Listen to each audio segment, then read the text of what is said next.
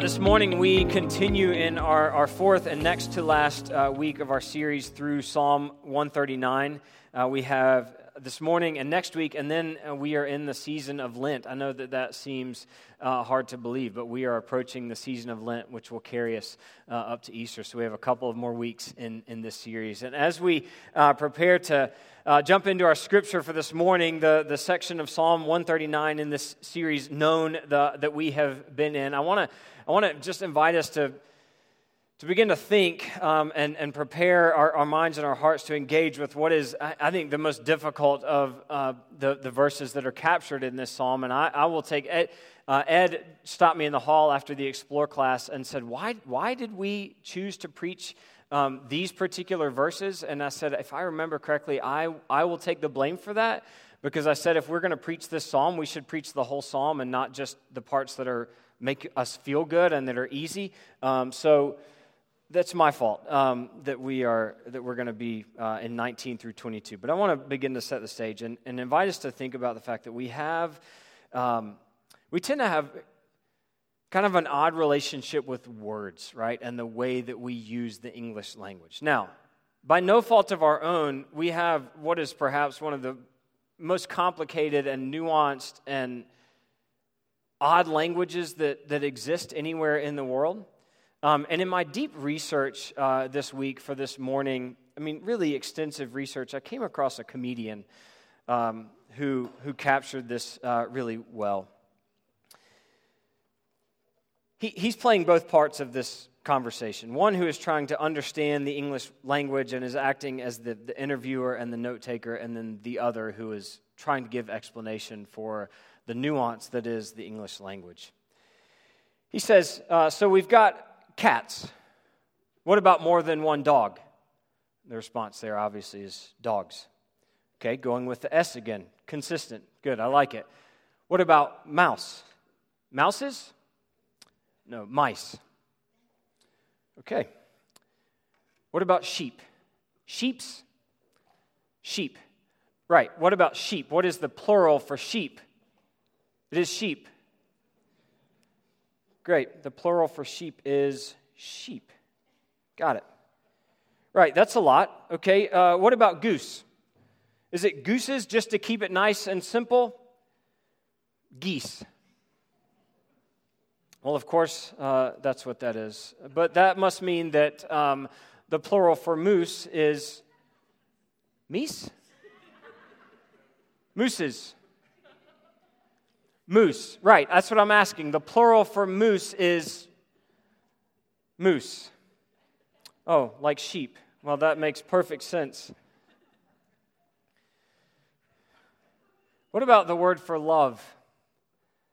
How is it that we have one word that we use to describe the way that we feel about someone, about an individual, about maybe a spouse or someone that we are deeply connected to, and that's the same word that we use to describe the way that we feel about a particular food? I love pizza, but I also love my wife. But I don't get in arguments with pizza. So maybe there's... Gosh, my wife again is not here this morning, and I know one of you is going to tell her, so there it is. Do with that what you will.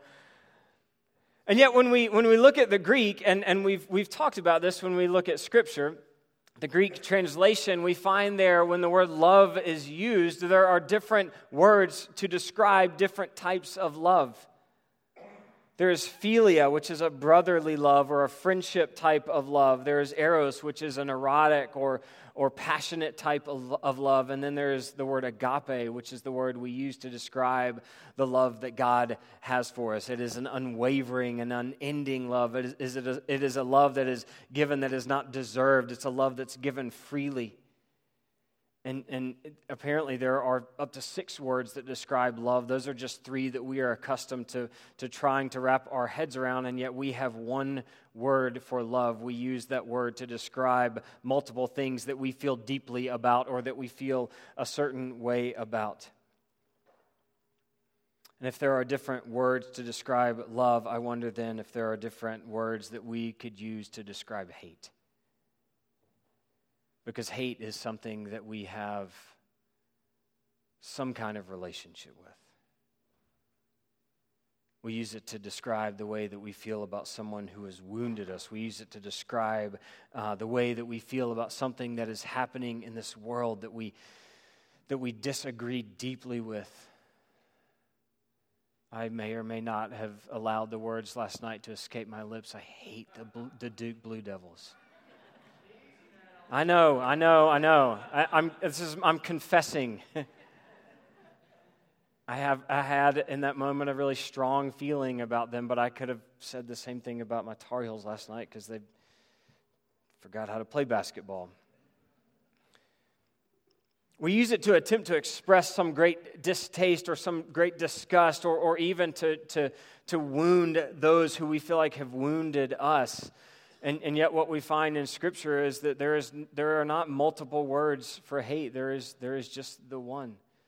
And we will see it this morning in the Psalm, and then we see it in the New Testament, in the Greek. And yet what we see in Scripture is that it is not used to describe some emotion, and that's how we tend to describe it. It is more used to describe relationship, the relationship that you have with a particular thing, and specifically that this thing that you are saying that you hate or that you are describing as something you hate, that it is in fact less valuable than something else. It is always offered as a comparison. Comparatively speaking, I have a deeper affection for the Tar Heels than I do the Blue Devils. And yet we tend to describe that as some emotion. And I wonder what would begin to happen if we allowed it to be less emotive and used it to describe comparatively the way that we see the value of one thing compared to another. Let's look at Psalm 139. And rather than just reading verses 19 through 22, which will be the focus of our text or the focus of the message, I think it's important for this one in particular that we go back and read the psalm in its entirety again, just to see the way that these 4 verses really jump out and feel a bit like a record scratch. So if you would, in honor of the reading of God's Word, if you're able to, please stand. If not, in the posture of your heart, let's stand before the Lord. Psalm 139, this is the NIV. From the director of music of David, a psalm. You have searched me, Lord, and you know me. You know when I sit and when I rise. You perceive my thoughts from afar. You discern my going out and my lying down. You are familiar with all my ways. Before a word is on my tongue, you, Lord, know it completely. You hem me in behind and before, and you lay your hand upon me. Such knowledge is too wonderful for me, too lofty for me to attain. Where can I go from your spirit? Where can I flee from your presence? If I go up to the heavens, you are there. If I make my bed in the depths, you are there. If I rise on the wings of the dawn, if I settle on the far side of the sea, even there your hand will guide me. Your right hand will hold me fast. If I say, surely the darkness will hide me and the light become night around me, even the darkness will not be dark to you. The night will shine like the day, for darkness is as light to you. For you created my inmost being. You knit me together in my mother's womb. I praise you because I am fearfully and wonderfully made. Your works are wonderful. I know that full well. My frame was not hidden from you when I was made in the secret place, when I was woven together in the depths of the earth. Your eyes saw my unformed body. All the days ordained for me were written in your book before one of them came to be. How precious to me are your thoughts, God. How vast is the sum of them. Were I to count them, they would outnumber the grains of sand. When I wake, I am still with you. If only, God, you would slay the wicked. Away from me, you who are bloodthirsty. They speak of you with evil intent. Your adversaries misuse your name. Do I not hate those who hate you, Lord, and abhor those who are in rebellion against you? I have nothing but hatred for them. I count them my enemies. Search me, God, and know my heart. Test me and know my anxious thoughts. See if there is any offensive way in me and lead me in the way everlasting. This is the word of God for us, the people of God. Thanks be to God.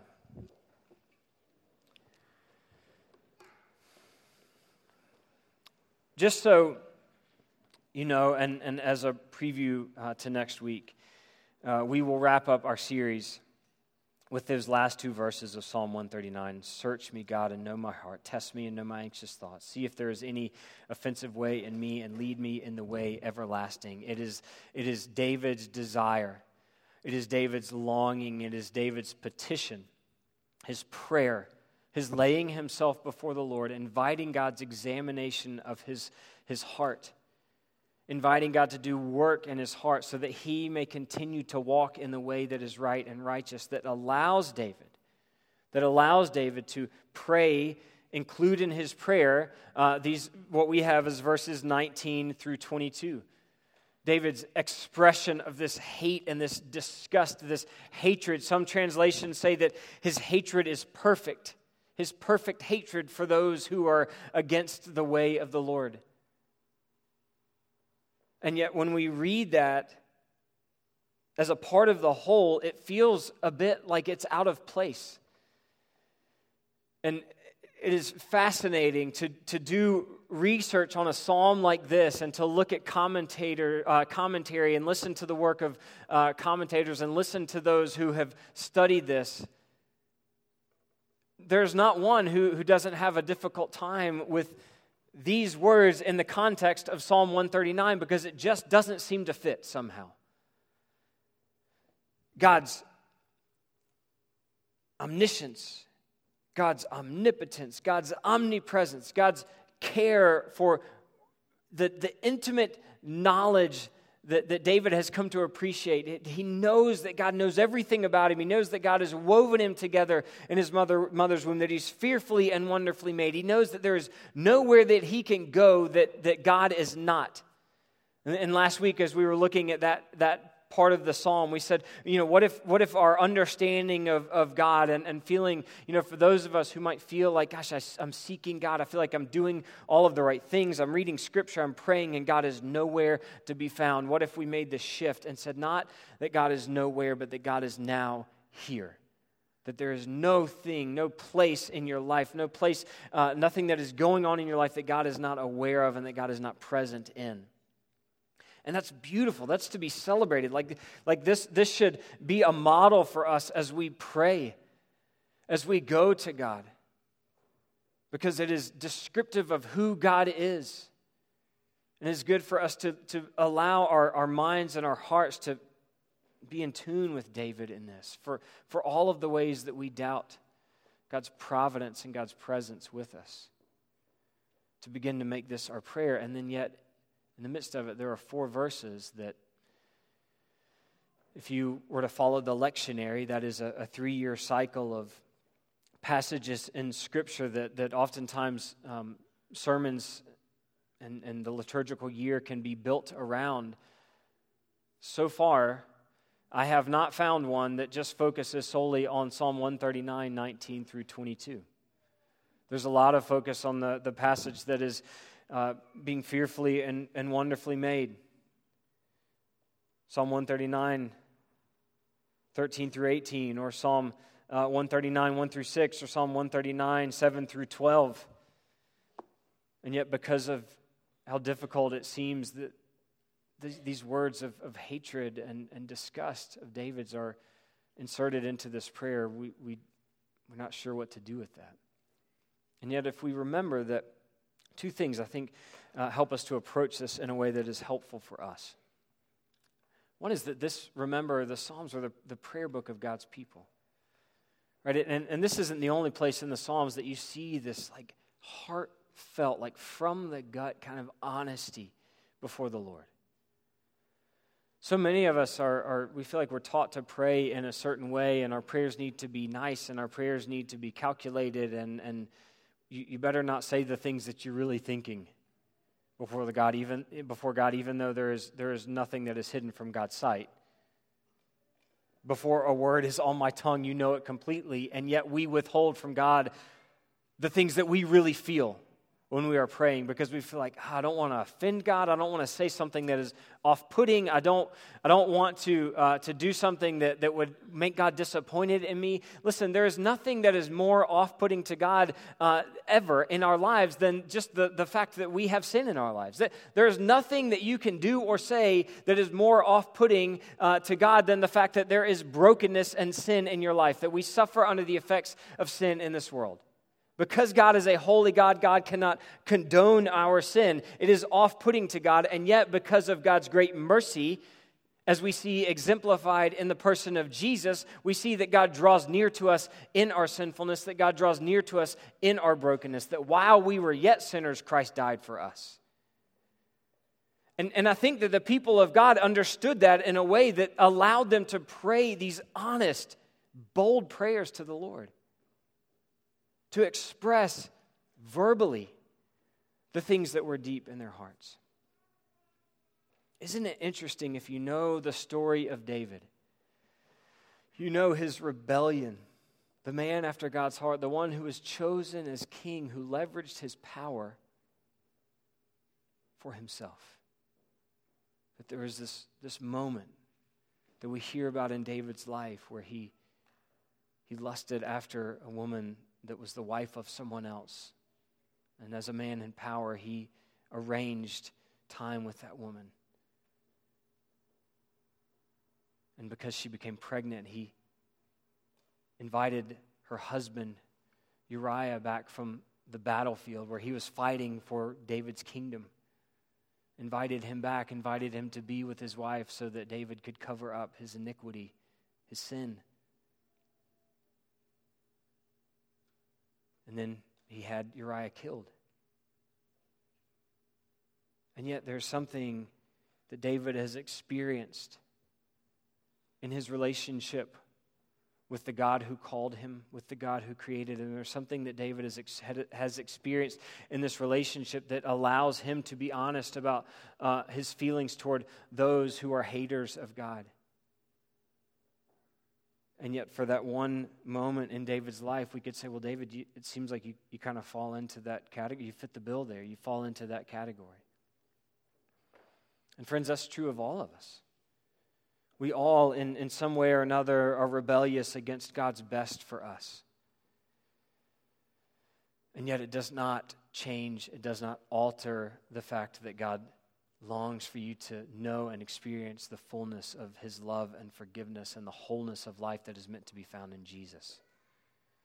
It's what gives us the space to be honest, to express honestly and boldly the things that we feel. And so perhaps it is because of what David has experienced in the grace and faithfulness of God that he has experienced the goodness of God, that he's able to survey the world around him and say, there are things that stand against the kingdom of God. There are people that perpetuate ways of living and ways of thinking that are in contention with the ways of God. And because I have come to love God so much, because I have come to experience God's grace in my own life, I want so badly for his kingdom to reign on this earth that David, it's as if David is saying, if you stand opposed to God, I stand opposed to you. Because I so deeply feel like my life is meant to honor the king. And I'm going to fight for the things that the king fights for. I'm going to oppose those who oppose the king. So one, we remember that the Psalms are the prayer book of God's people. Two, and I think this is important, sometimes Scripture for us is just descriptive. It's describing for us the thoughts or the attitude or the actions of someone else. It is not necessarily prescriptive. Now, maybe this becomes your prayer. Maybe in your prayer time tonight, as you lay your head down, you pray these words, if only you, God, would slay the wicked. Away from me, you who are bloodthirsty. They speak of you with evil intent. Your adversaries misuse your name. Do I not hate those who hate you, Lord, and abhor those who are in rebellion against you? I have nothing but hatred for them. I count them my enemies. Maybe don't use that and when you're saying prayers with your children as you're putting them to bed. But then, why would David be led to include this in this psalm? And what can we learn from it? Is there some prescription in this for us, this description of David's heart before the Lord? I think it's important here to see that David is speaking of those who are enemies of God. Your adversaries misuse your name. Do I not hate those who hate you, Lord? I have nothing but hatred for them. I count them my enemies because, God, they are your enemies. And yet, and here's, I believe, where we need to turn the mirror on ourselves a bit. We have a tendency to kind of approach that the other way around. That if I hate someone, or if I dislike someone, or if I disagree with someone, I assume that God feels the same way about that person that I do. If that person is my enemy, then it means that they are God's enemy, because my God thinks the same way that I think and feels the same way about things that I feel. And yet that's not accurate. And yet we, as we've said for weeks in this series, we were created in God's image, and we have spent our lives trying to return the favor, to make God into our image. Meaning that if I feel a certain way about someone or something, God must feel the same way that I do about that person or that thing or that political party or that ideology or whatever it is. And yet, Scripture is clear. God's ways are not our ways. It is me, by the work of the Holy Spirit, that is meant to open my life up to being transformed, to becoming more like Christ, not making Christ more like me, not making God more like I am, not asking God to think the same way about things that I think about things. So I think that's the first thing that we learn from this, is that because of David's intimate connection with God, because David has so learned the heart of God, because David is beginning to wrap his mind and his heart around what God is doing in this world by establishing a kingdom, by establishing a people with a specific and unique identity as God's people, God is doing a work. God is in the process of fulfilling a promise that he gave to Abraham generations before. Through you, I will bring into this world a nation, and through that nation, I will bless the entire world. Now, David doesn't know the entirety of the way that promise will be fulfilled in the person of Christ.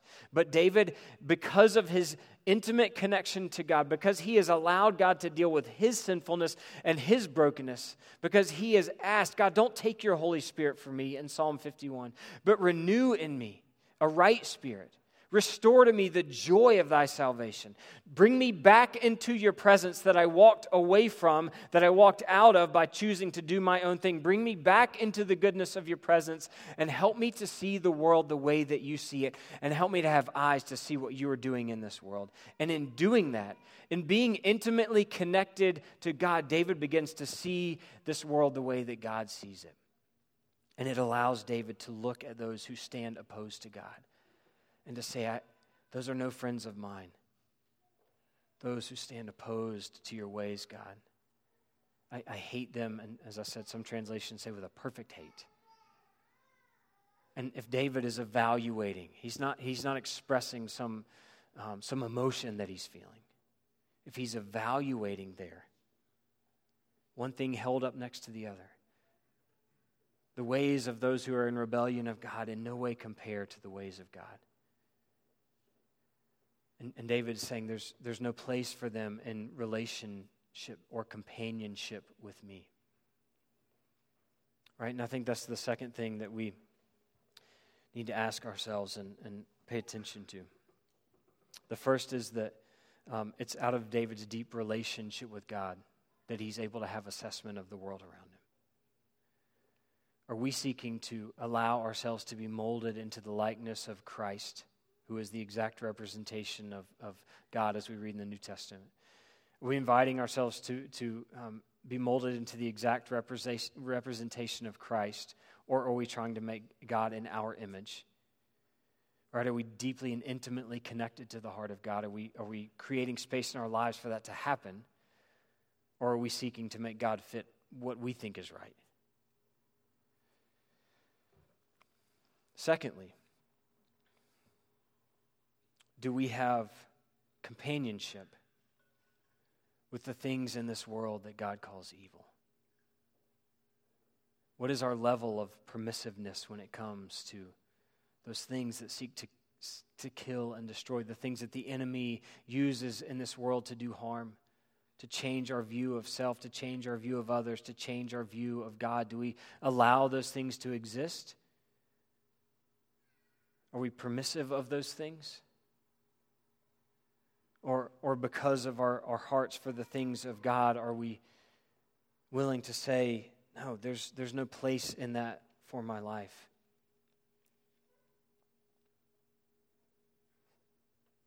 See, I think that there's an important distinction between companionship and relationship. Jesus was willing to have relationship. He was willing to approach the unapproachable. We read in Luke's gospel that Jesus, in his calling of Levi, the tax collector, that Jesus said, hey, let's go and throw a party at your house, and I want you to invite all of the other sinners and tax collectors to come. And Jesus shared a meal with them. He entered into a relational setting with those who were enemies of God because of his love for them. There was something transformative about that. With the woman who was caught in adultery, Jesus related to her in a way that no other religious leader had related to her before. He showed her compassion. He showed her mercy. He showed her grace when what she deserved was death. Jesus was willing to enter into relationship with those who perpetuated things that were harmful in this world and that were against the things of God. And yet for companionship, Jesus called 12.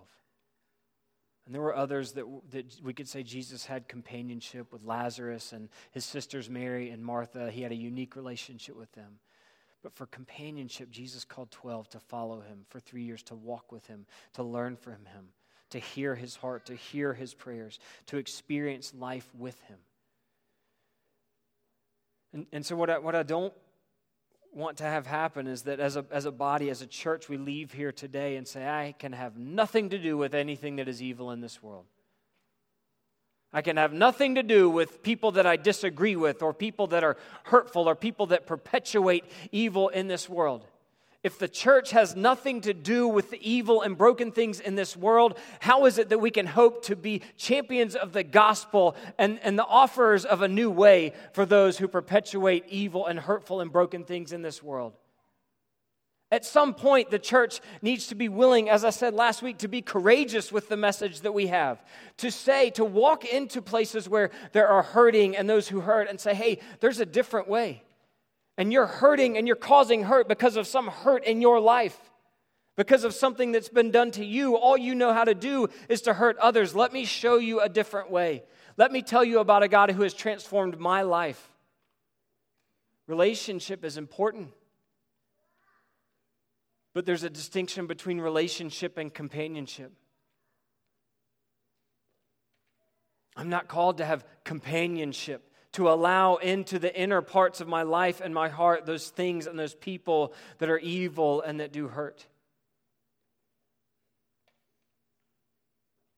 Yet I'm called to have relationship with them so that I might offer them a new way. But I'm afraid that far too many of us allow companionship and invite companionship with those things that God would call evil. We allow them to become a part of us. We allow this pattern or this habit to begin to shape us and to change us. And then we find ourselves living a life where we want to present one thing to the world around us, and yet all the while we are continuing to allow this other thing to feed us and to shape us. That's companionship.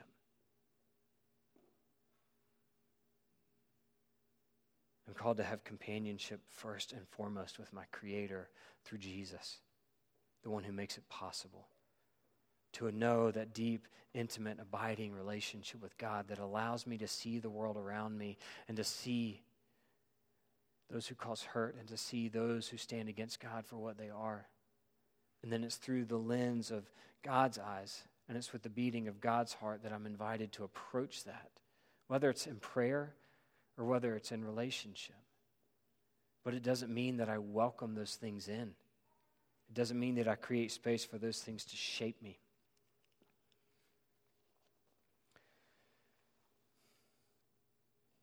Do I not hate those who hate you, Lord, and abhor those who are in rebellion against you?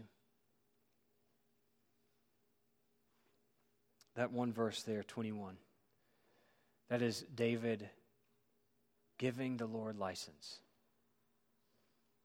to continue to shape his heart. That means that if David is in the wrong here, that means that if David is speaking out of turn, that means that if David is taking his feelings about those in the world who are haters of God and those feelings are becoming something that are destructive in his life, he's giving God license to deal with that. God, do I not hate those who hate you and abhor those who are in rebellion against you? Have I become enmeshed in this hate? Or have I become too deeply connected? Am I allowing for companionship with those things that you hate or with those that you hate? Always keeping himself open to be shaped by the work of God in his heart. Not just assuming that because he feels a given way about someone or something that God feels the same way about that person or that thing. So friends, we can speak and pray and pour ourselves out before the Lord with honesty. We can call evil what is evil in this world, and we are meant to. We can call it for what it is. And I wonder if one of the things that's begun to happen to the church in the West is that we've become afraid to call evil what is evil. We've become afraid to name where there is hurt and perpetrators of hurt in this world. We've become afraid to stand for what is right in the sight of God. What if we began to do that?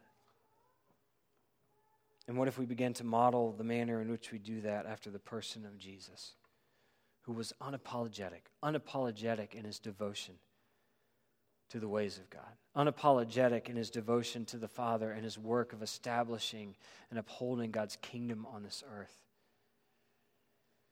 and yet unapologetic in extending grace to those who needed it. Friends, what would your prayer life begin to look like if you just prayed honestly and allowed God to sort those things out that needed to be sorted out? And then what would your life begin to look like? If because of the way that you gave yourself honestly to the Lord, you were also willing to walk with integrity into the lives of those who have been hurt, into the lives of those who are causing hurt, into those places where hurt is happening, and offered a different way.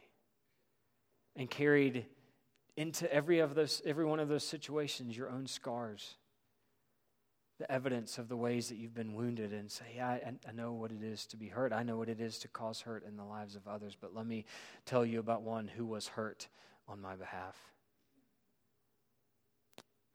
who was pierced for my transgression, by whose stripes I am healed. His name is Jesus, and he offers us a new way.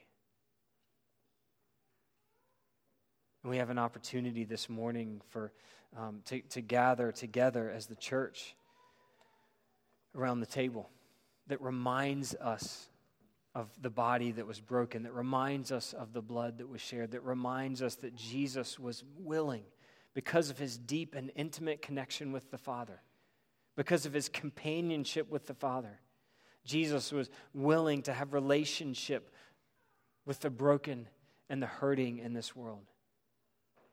And because in our brokenness we can do nothing to rescue ourselves, we can do nothing to change our own circumstances, Jesus was willing to allow himself to be wounded on our behalf, revealing to us, reminding us, showing us that it's not by our own efforts that we are saved. It's by his accomplishment. Creating space for us to come honestly before the Lord, to pray prayers of anger, to name our hate and disgust for the brokenness in this world, and then to place ourselves in the hands of a God who is continuing to mold us and make us like his Son Jesus, so that even in our weakness and woundedness, we can be a people who take hope into this world. Amen.